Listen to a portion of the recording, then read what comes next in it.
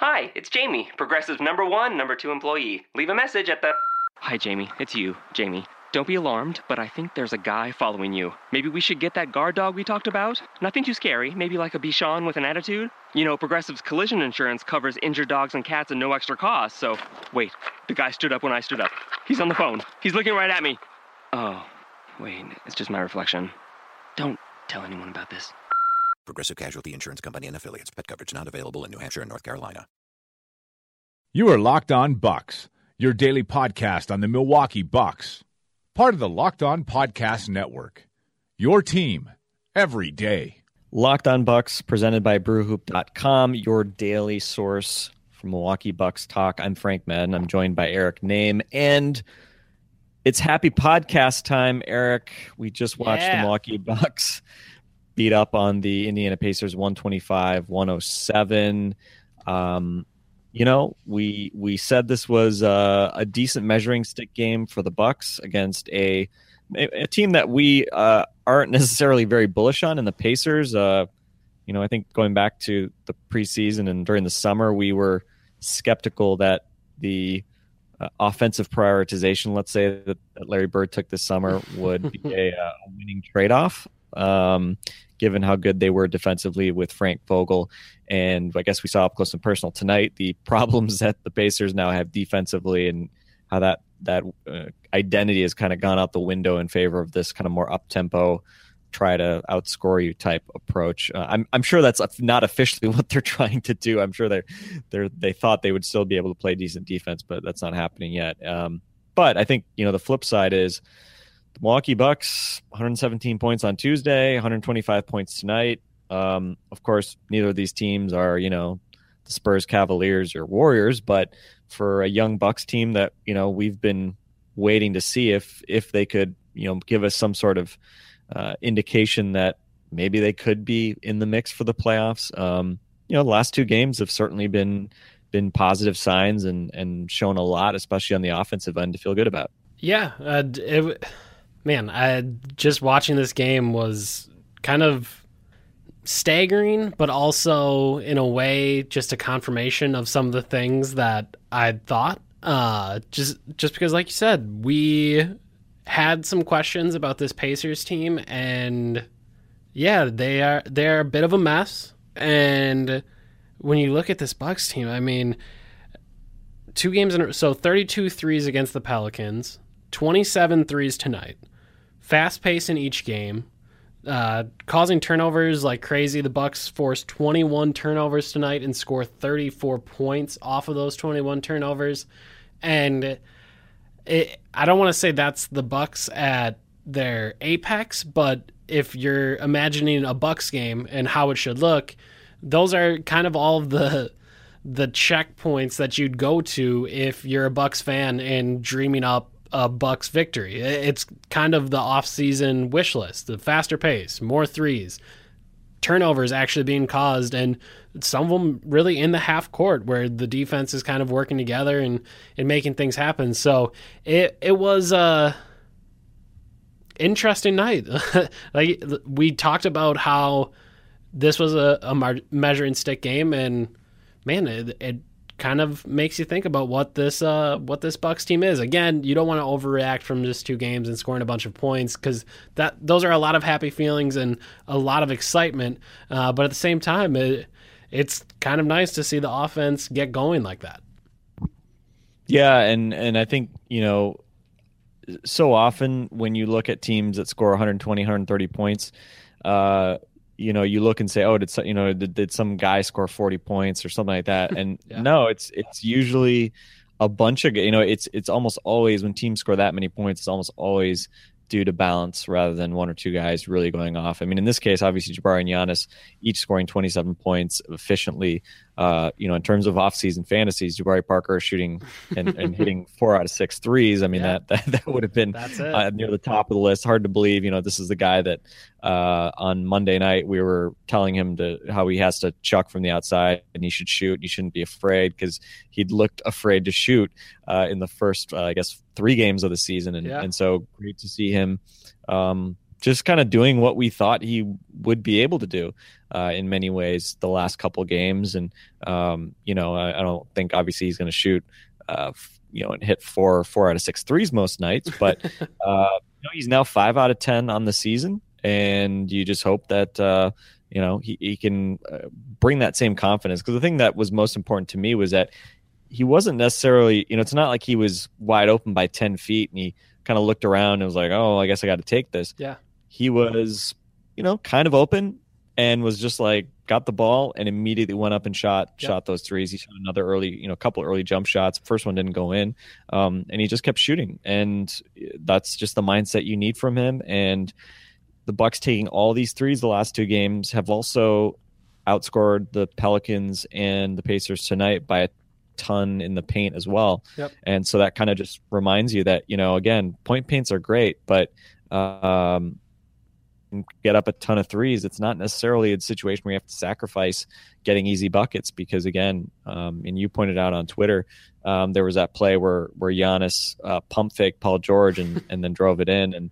And, guys go for pump fakes if you attempt threes. I mean, ironically, Giannis had one of the worst misses from 3-point range I've ever seen him have tonight. I think he was about 4 feet short on a 3-point attempt. I think he was 0 of 2. But, obviously a lot of nights he's not really even going to need the jumper at all. The strange thing tonight was one of those. Though, was that maybe that terrible 3, that miss that was so ugly, was the one that got Paul George to bite in the fourth quarter because it was the same spot. Both of them roughly a foot to a foot and a half behind the 3-point line, top of the key.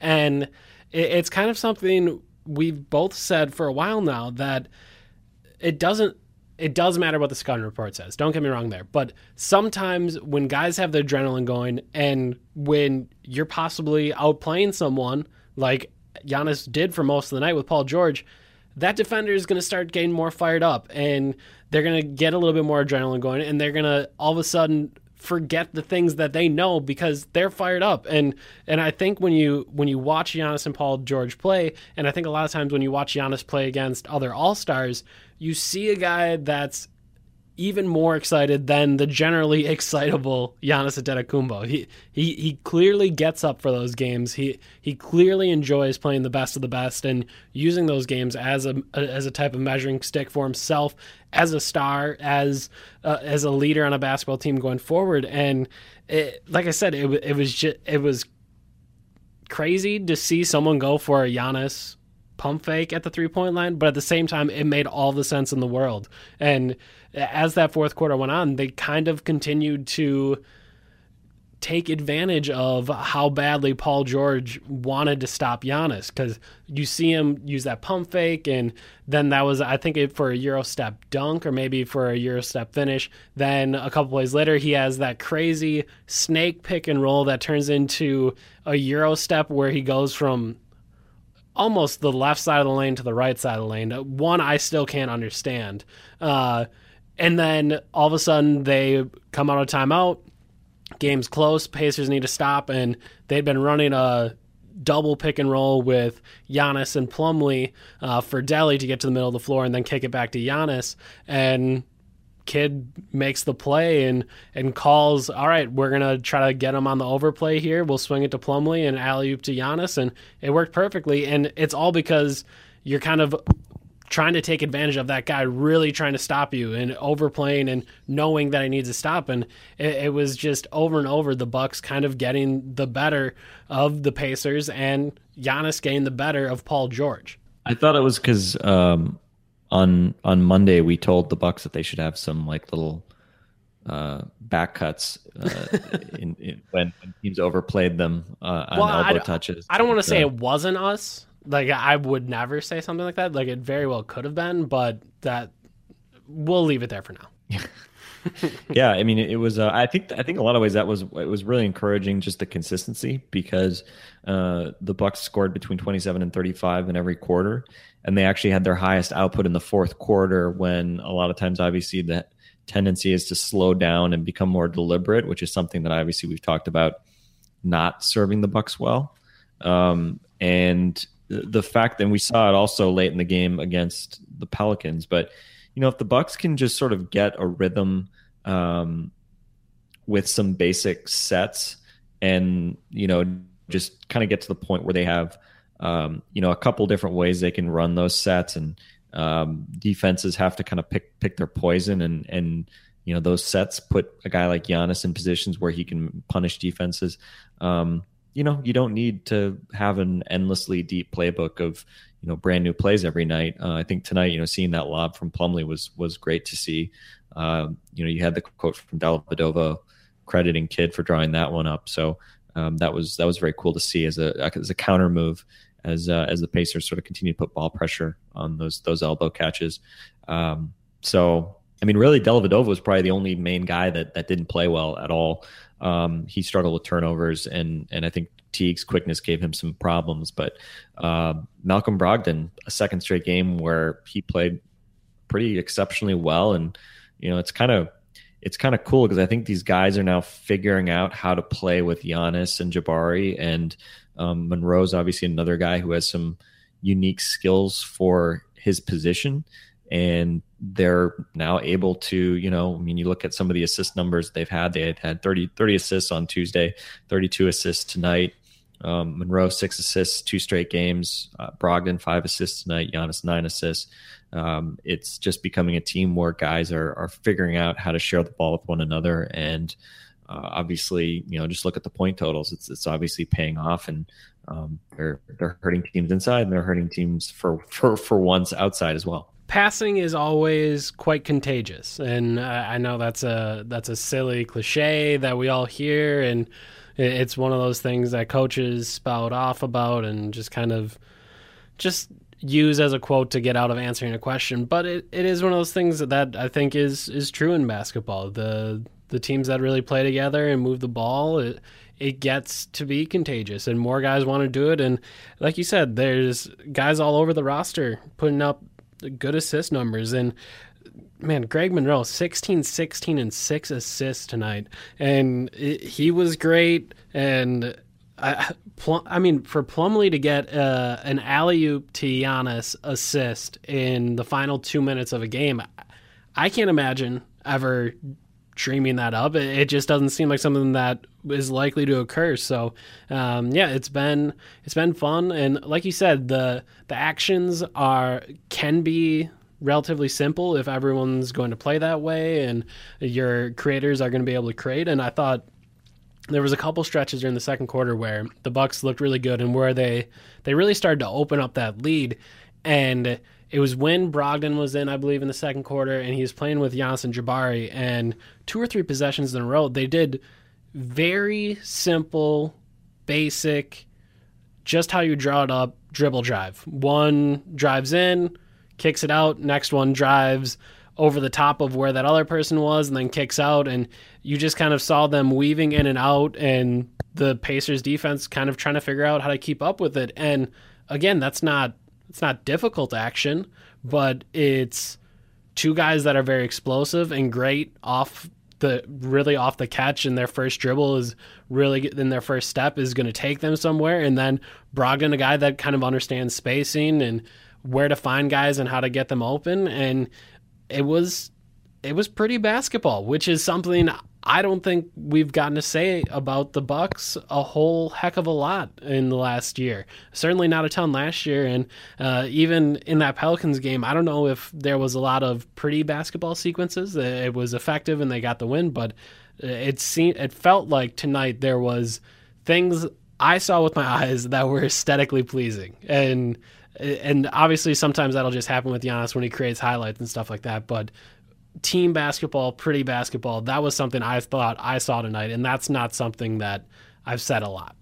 And I think we talk a lot about side-to-side passing, but I think if you look at the numbers, like when are shooters most effective, and it tends to be off when a team gets a paint touch and then makes a pass. So having a threat from a dribble drive perspective, we saw it with Brogdon's starting to do it. We've obviously seen it with Giannis doing it. Jabari is trying to do it. I think he's certainly less consistently able to do it. But I think that's so important. Obviously, we know that the Bucks want to attack the rim, but to the extent that they can move the ball around the perimeter, but then also be able to use that athleticism to drive. And, even if they're not getting all the way to the point or all the way to the paint, if they can get, into that sort of second level of the defense, force the defense to bring help, because that's obviously usually why a paint touch is valuable in terms of generating a good shooting opportunity from three, for instance, because you're causing a defense to collapse and adjust and leading to open looks. And we're finally seeing the Bucks maybe do a little bit more of that, drive for the purpose of setting up open 3-point shots, rather than driving for the purpose of trying to get shots closer to the basket because they can't shoot threes, or they don't think they can shoot threes. Mm-hmm. And I just got struck by Jabari and Tony Snell and even Brogdon. They were shooting three. They looked like guys who wanted to shoot threes tonight. There was not a situation where they were doing it because the defense was daring them to. They were not doing it because it looked like the coach told them they had to and they were begrudgingly putting up threes. It looked like they were guys who believed they could hit threes and, were finding that line and were getting shots off pretty quickly because they think 3-pointers are valuable and, hey, let's shoot some. So I think that's what's really encouraging, not just that they're getting some up, but they're doing it without necessarily just being dared to do it. Obviously that's a scouting report on the Bucks. It probably will be for a while that some of their key guys are not great 3-point shooters, but it probably doesn't take long for if Jabari Parker has a couple more games like this where he hits a few 3-pointers, teams will start to adjust their scouting reports a little bit, especially from, when he's in the corner. Teams will certainly not just slack off him, begging him to shoot. So, again, we've talked about it, going back to the conversation we had with Bright Coromenis, shot equity. Tonight, Jabari Parker built up some shot equity from the outside, started to prove that he can hit that shot. We've been saying forever that there's no reason to think he can't do it. And obviously, it's great to see him starting to do that, and it's great to see Tony Snell starting to hit some shots. He's had 2 straight good games. Brogdon's had 2 straight really good games. Greg Monroe's, played well all season, to be honest, despite the fact that I think his scoring has been less consistent. He's been really active defensively, and tonight, obviously, a really big impact on the boards, and his passing was very valuable for the second straight night. It's funny you kind of mentioned the scouting reports because before the game, I was sure to ask Nate McMillan, hey, the Bucks shot 32 threes last night, or 2 nights ago, whatever it may be, in their last game, 32 threes. That's more than they've ever shot under Jason Kidd in any single game. And I mean, the question begs to be asked, are you seeing a new team? Are you seeing something new on film? And he's just like, well, the Pelicans kind of gave it to him. They gave them those threes. And he's like, when you play the Bucks, you're trying to attack, or you're trying to contain their attackers. You're trying to contain the guys that are going to attack the rim, and they're going to do that. So you pack it in a little bit, and if they want to shoot some threes, you're probably going to handle that. And, well, they took them last night. He's like, so I asked, well, is that something that you guys will also do? And it was just funny because his immediate response was, well, these guys are NBA basketball players. They can hit threes if you're just going to give them to them. And then to see the Bucks get up 27 again and a number of them be pretty open. It was just funny to think back to before the game and how serious teams are taking the Bucks and their 3-point shooting. And I do kind of wonder how many games it takes for teams to think, all right, they are actually going to shoot these threes, and we do need to change our scouting reports, because it appeared to me maybe those steps were a little bit further out once we got to the second half, but I thought to start the game it was kind of the same thing. Well, we can't let Giannis and Jabari get to the rim, so we need to pack it in and hope these guys shoot some threes. And, well, for 2 straight games now, the Bucks have made teams pay for that thought process. So I'm fascinated to see when that shift when that shift occurs, and if it'll occur, when it'll occur, how it will occur. I'm fascinated by it. Anybody else that jumped out at you? Maybe one guy we haven't talked about is Thon Maker, and Thon Maker did not play a real role in the outcome of the game, but he got in the final minute, hit 2 3-pointers off sort of little half-assed pick and pop type actions, and that was his regular season debut at the Bradley Center, and it's on TV. It seemed like the loudest moments of the night actually came in that final minute when Thon hit those threes, despite the fact that the game was well in hand. People were excited. Like when he touched the ball, you could audibly hear the entire crowd, "Shoot it! Shoot it!" And he shot both of them, and they loved it. They completely ate that up. So that was, I will say, that was a cool moment. Yeah, and based on that little quick spurt, I pulled up after the game. I was curious to see just some lineup data on the Bucks and some of the on-off metrics, and of course, Thon now in a whopping 3 minutes, Thon has a plus 92 net rating, which that'll do. Got to get him on the court. Is the best on the Bucks. I don't know how sustainable that is, but the Bucks have an offensive rating of 160 and a defensive rating of 68 with Thon on the court, so that's pretty positive. I think one of the interesting things, and I was looking at lineup data and individual player numbers. Giannis was at plus 3.4 going into this game in terms of net rating. That ballooned, again, since we're early in the season. He was plus 20 tonight. He's now at plus 7.7. The Bucks are scoring 110 points per 100 possessions, which is obviously really good. And they're allowing a very solid 102.6 defensively. Brogdon, Greg Monroe are right behind him. So I think that's pretty cool. And it was interesting now, the Snell, Dellavedova, Giannis, Jabari, and Plumlee lineup. It's the only lineup that's really seen what you might say is any size, reasonable sample. I don't think any other lineups play more than about 13 minutes, but that lineup's played 46. And coming into tonight, they were after tonight, they were about plus 10 in terms of net rating, scoring a little around 108 and allowing around 98. So that group has defended well, and they have scored well. They've rebounded well. They've kind of done all the things you'd want to see, a starting five do.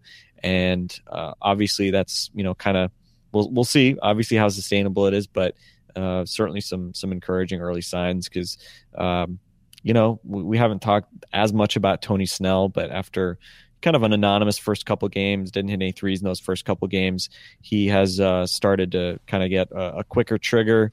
We've seen him put it on the floor a couple times in the last couple games, but he has started to shoot the ball a bit better. Guys are looking for him for that quick shot, and he's looking for it. And he's doing kind of exactly what I think we had hoped he might do. And obviously now the question is, can he do that over an 82 game season? But certainly he has fit in well. Ironically, Dellavedova, while that lineup has played well with Delly, overall Delly's a minus 4.5 and Brogdon is plus 3.6. So, I think probably a lot of it is because Brogdon probably been better. I'd have to look, but I'm guessing Brogdon has been much better, without Giannis, whereas Dellavedova has been very dependent on playing with Giannis to be effective. But certainly, I think having both of those guys playing well and beginning to mesh with Giannis and Jabari obviously is a great sign, because I think they're, you can make the case, especially if Brogdon begins to hit threes. He's, I think, hit 2 the last 2 games. Yep. That obviously gives a valuable dimension to the Bucks when they have a couple guys who can play two ways, be versatile defensively, take care of the ball. Delly didn't take care of the ball tonight. He had turnover struggles tonight, but I think that with those guys, their physicality, the toughness they bring, and if they can both knock down open threes and kind of know when to get out of the way, that's obviously a very nice complementary set of guards to have playing with Giannis and Jabari. Yeah, those two are really instrumental in the Bucks' last 2 victories, and Again, like you said, Dellavedova had those 5 turnovers tonight, added 4 assists, but yeah, he didn't play great tonight, but Brogdon looked really good, and I think both you and I have been curious and have questioned crowning a second-round pick and kind of saying this is going to be a great player, this is going to be the steal of the draft, this is all these things, and those things kind of got said about Brogdon for a while now. I know we talked with Jonathan Sharks the other week, and he was saying this is a guy that's going to be in the league for the next 10 years, and I think both you and I remained, I guess, I don't even know, I wouldn't say pessimistic, but I think we remained open to the fact that he was a second rounder and had an advanced age and had struggled from 3 in the NBA, and we just wanted to see some more. And I think I'm to a point where I still want to see some more. I'm not going to, at 5 games into his rookie season, I'm not going to say that this guy is fantastic, but he has been good. There's no denying that. Yeah, I think the history with Nate Walters a few seasons ago is still fresh enough in my memory. You know, I think a lot of people can remember Nate Walters having a very kind of similar in many ways start to his career in Milwaukee. I like the Brogdon Walters comp, FYI. Yeah, I think there's obviously some similarities there. Both were really good college players. Obviously, they were older. Both of them had questions about their ability to kind of stretch out their shots. Both had kind of shots that maybe didn't look like textbook sort of NBA range type shots. But, you know, Brogdon looking a little bit better here this week. Obviously Walters, things kind of fell apart for him pretty quickly in his second season. But I think certainly there's reasons for optimism with Brogdon, and I think it'll be fun to watch him kind of continue to develop. Hopefully we can continue to build rapport with the other guys on the team. And again, it's we're 5 games in, definitive say that the Bucks are something now a good offense or, a good team. But, look, I mean, they came out, I think they played very consistently for 48 minutes, something that, again, is generally very difficult for young teams to do. Obviously, we complained a lot in the preseason about that not happening, including against the Pacers. And tonight we saw them do that. And obviously it's difficult to argue with the end result. And, guys put up big numbers. Giannis outdueled Paul George, and we're sitting here and not even really talking about that much because, to be honest, are we that surprised by it? I mean, I was. Before we started recording, I mentioned the fact that as I watched the game tonight, I couldn't help but be struck by, Giannis is outplaying Paul George. And that's the world I live in now, where Giannis outplays Paul George, a player that I respect and a player that I think I've put in the top 10 of NBA players, or at least on the very fringes of 10 to 15 before. And yeah, I thought Giannis outplayed him throughout the night. And again, I don't know if I'm surprised is probably the right word. I wasn't ready for that this early in this season. I wasn't ready for him to outplay Paul George, not just outnumber Paul George, because I thought there was going to be nights where Giannis put up some crazy statistics, but he outplayed Paul George tonight. Yeah, Paul George hit some threes, but other than that, 6 turnovers as we mentioned, and obviously he's not in a role or I just don't think he's the kind of similar playmaker as Giannis.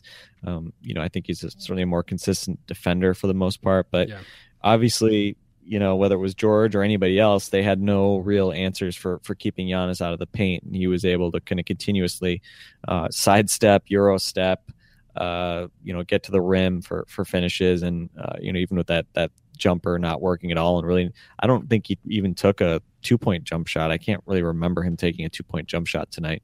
So, again, there are going to be a lot of nights, people are going to say, oh, well, he needs to learn how to shoot. There are going to be a lot of nights where Giannis doesn't need to shoot. He's that unique and special as, just an athlete in the open court. We were joking right before the podcast, there aren't many guys in the open court that guys visibly just decide, nope, not putting myself out there for this guy.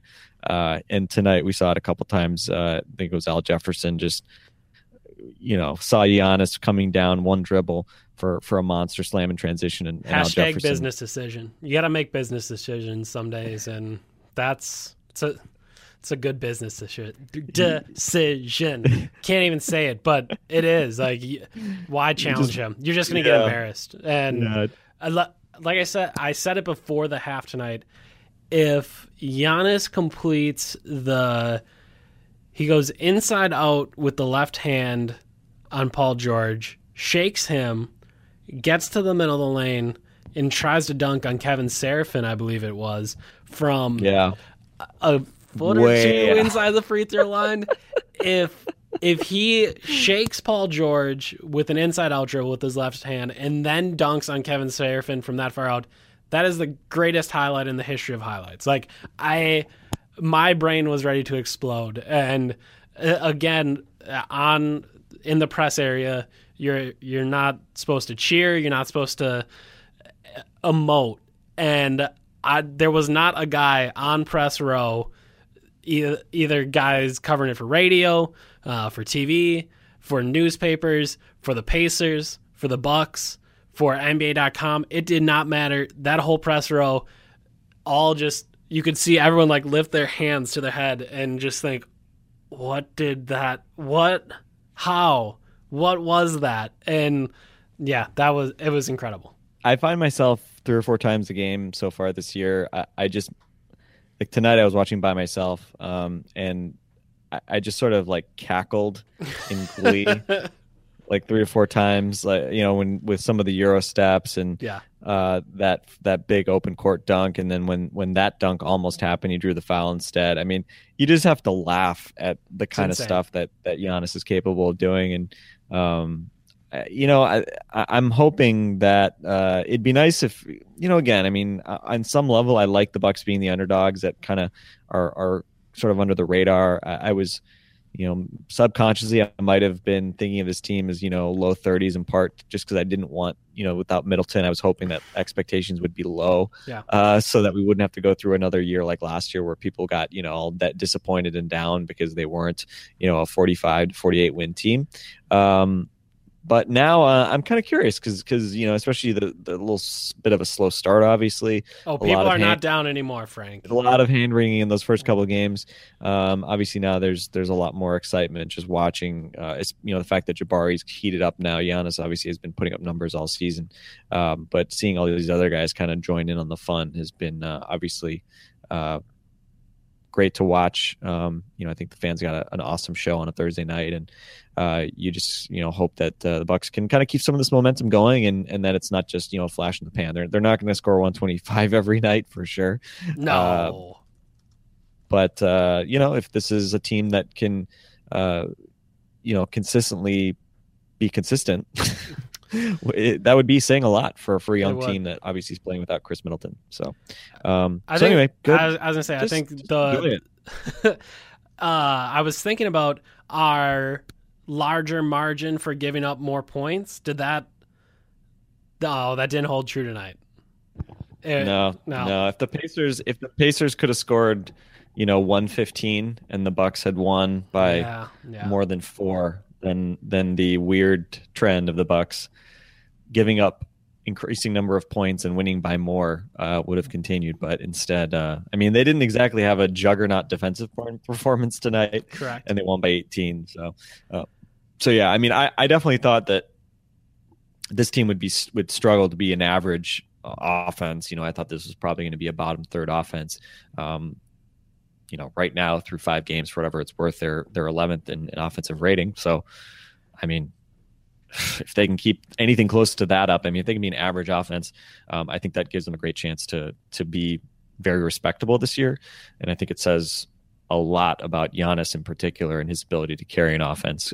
Because, I think they're 20 points better with him on the court versus offensively, and about 10 points better defensively. So he is absolutely carrying the load right now. And Giannis is he's a star. Obviously, he's he's all-star starter worthy in the East. I don't know if he'd ever get voted anytime soon in, but he is playing special basketball right now, and I don't know. We don't want to jinx it, obviously. He's at 24 points, 8.8 rebounds, 6.4 assists, 2 blocks. Decent. It's decent. And I guess the good news is here, we're not going to have a preview for the Kings game. Obviously, that is going to be, we'll publish this on Friday, so this will be a day from now. But thus far this season, the Sacramento Kings haven't been great. They've had some problems, but they've given up 100 plus in all games they've played except their season opener. They're 2-4 thus far this season, and in the past, last year, there was some up and down going on in that Kings Bucks game. There was some serious pace. So again, obviously you got some coach changes, etc., but there's a good chance there's going to be a bunch of points put on the board on Saturday night. Yeah, and we talked about before the season, 14 of the first 21 Bucks games are at home. That schedule, I mean, they've got some difficult games in there. I think Golden State and Cleveland are in there. But, again, with the way that the schedule shakes out, if this team is going to be relevant in any type of playoff discussion rather than, tankathon discussions, they're going to have to really do well early in the season. And I don't know how well they're going to have to do, but I think certainly you're going to have to be 500, probably a little over 500 through that first 20-game sample if you're going to want to kind of stay in that conversation. And I think also just for a young team, I think there's a huge value in starting well and building that confidence and actually having guys feel like they actually can win every night versus, I think it can be tough to sort of dig that out over the course of a season. But we will see. Hopefully we get more of the same tonight on Saturday. And, it's nice when, sports are supposed to be enjoyed. I think sometimes we forget that. Yeah, definitely. And tonight was a really fun game to watch and enjoy it. And hopefully we'll enjoy Saturday too. Yeah, I'm down. We'll talk to you guys on Monday.